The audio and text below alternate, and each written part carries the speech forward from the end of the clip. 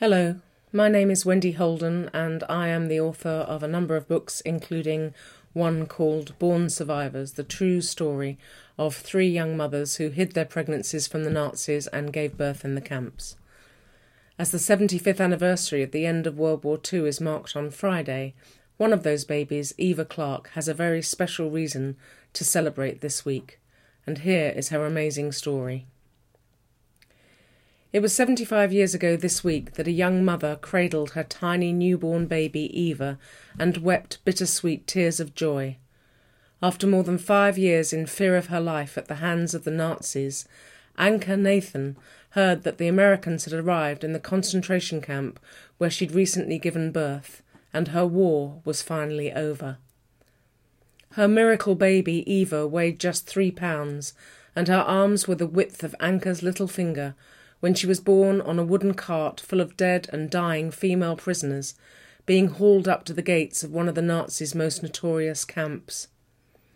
Anka didn't know it yet, but her husband Bernd had perished in the Holocaust, along with her parents, grandparents, sisters, aunts, uncles and cousins.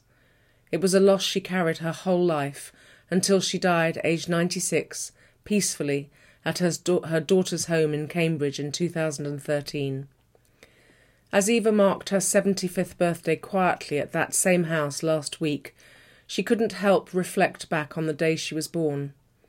Her mother told her it was a beautiful spring evening, and the sun was setting over the pretty town of Mauthausen, Austria, on the banks of the River Danube, when their train pulled into the station. The date was April 29, 1945. It was 8 o'clock at night when my mother saw the name Mauthausen, and unlike Auschwitz, which she never knew about until she arrived there, she'd heard of Mauthausen and believed that the shock provoked her labour, Eva said. Unable to walk, she was loaded onto the cart of others, close to death, in order to be pulled up to the top of the hill by fellow prisoners.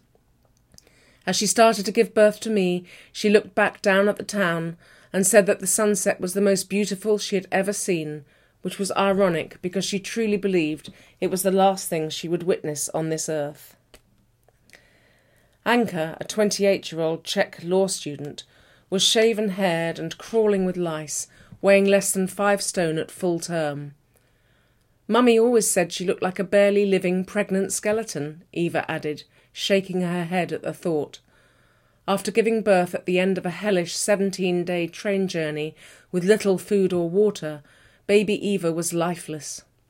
I didn't move, I didn't breathe, but a fellow prisoner who was also a doctor picked me up by my feet and smacked me until I finally let out a cry, she said. It was a moment of such joy for my mother, who'd already lost a baby boy in a previous camp, but she still feared that we would both be gassed before the night was over. There are 3 reasons why Eva and her mother survived, and the first is an especially chilling one. The snaking train of death that had transported Anka and thousands of others from the German factory where they'd been enslaved was delayed for 48 hours because of Allied bombing on the railway tracks.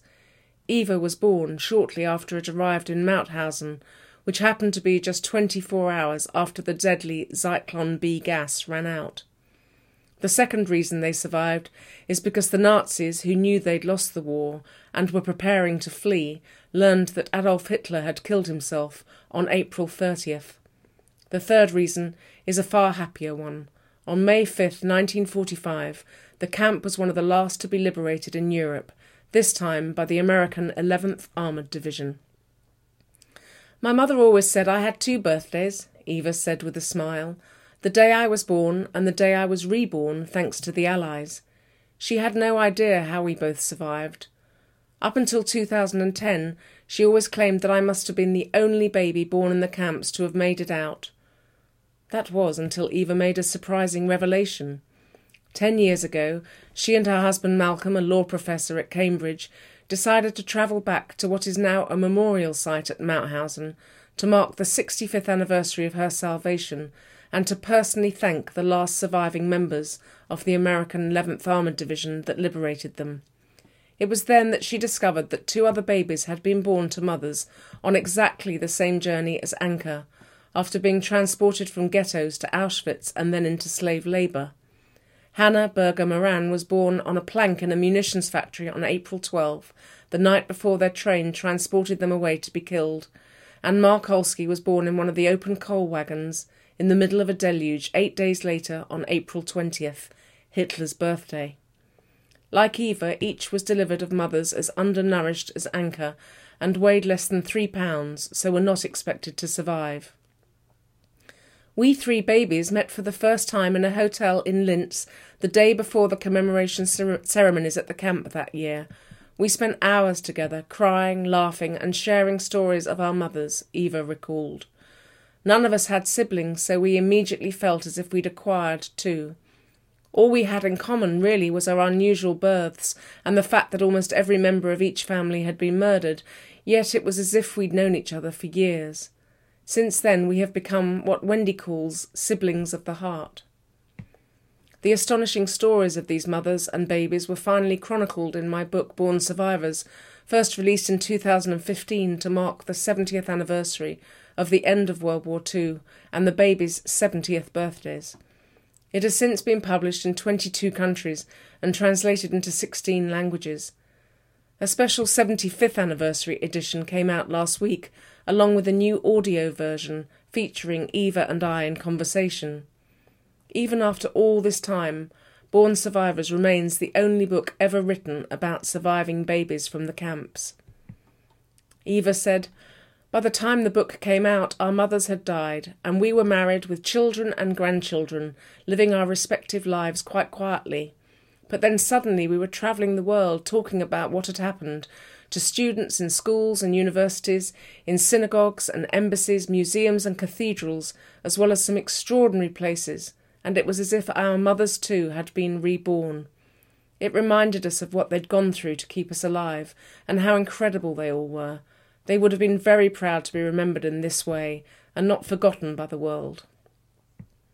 Some of the extraordinary places Eva, her surrogate siblings and I have been invited to include the United States Senate and the House of Lords, as well as tours of Portugal, the Czech Republic, Poland, Spain, France, Germany, Slovakia, and to events all over the US and the UK. On May the 8th, we were all hoping to be reunited in Mauthausen once more for this year's anniversary commemorations at the invitation of the Austrian president, who was hosting a televised birthday party for the babies. But what Hitler failed to do in curtailing all freedom, coronavirus has succeeded, and instead they will spend it in isolated lockdown in the UK and the US. No matter how worrying and inconvenient this virus is, I can't help but reflect back on how little I have to complain about, Eva added. I heard someone say that this is a war in which all we're being asked to do is stay at home, and there's truth in that. Our parents endured almost 6 years of Nazi persecution and terror for the sole crime of being Jewish. In Auschwitz, the mothers were each stripped and shaved and inspected naked by Dr. Joseph Mengele, who asked if they were pregnant. Thank goodness they said no, and didn't show yet, because those who were pregnant were sent either straight to the gas chambers or to Mengele's hospital for the cruelest experiments. Between them, Eva, Mark and Hannah lost more than 30 members of their immediate families, including the 3 fathers they never got to meet, remarkable men in their own rights, who had all married their mothers for love. Eva added, "When I compare their losses to our current situation, I cannot help but feel grateful and humbled." She attributes the success of the book and the stories they tell to the growing hunger for reminders of what can happen when hate speech is allowed to flourish and prejudice and racism go unchecked. People can't identify with 6 million, but they can identify with 3 young mothers. Their determination and resilience in the face of unspeakable evil continues to inspire people the world over, especially today, and we're happy to be part of the movement to educate this generation and the next. Having raised 2 sons and enjoyed a career in educational administration, Eva retired 10 years ago, but was already a survivor speaker for the Holocaust Educational Trust. As soon as the regulations allow, she intends to go back on the road, travelling from school to school as far afield as Scotland, Belfast and to Cardiff, where she was raised after the war by her mother and Czech stepfather. I had to learn English pretty quickly after the war, but I was young enough to absorb it. I also gradually came to understand my family's story, because I was the only child at my school that didn't have any relatives.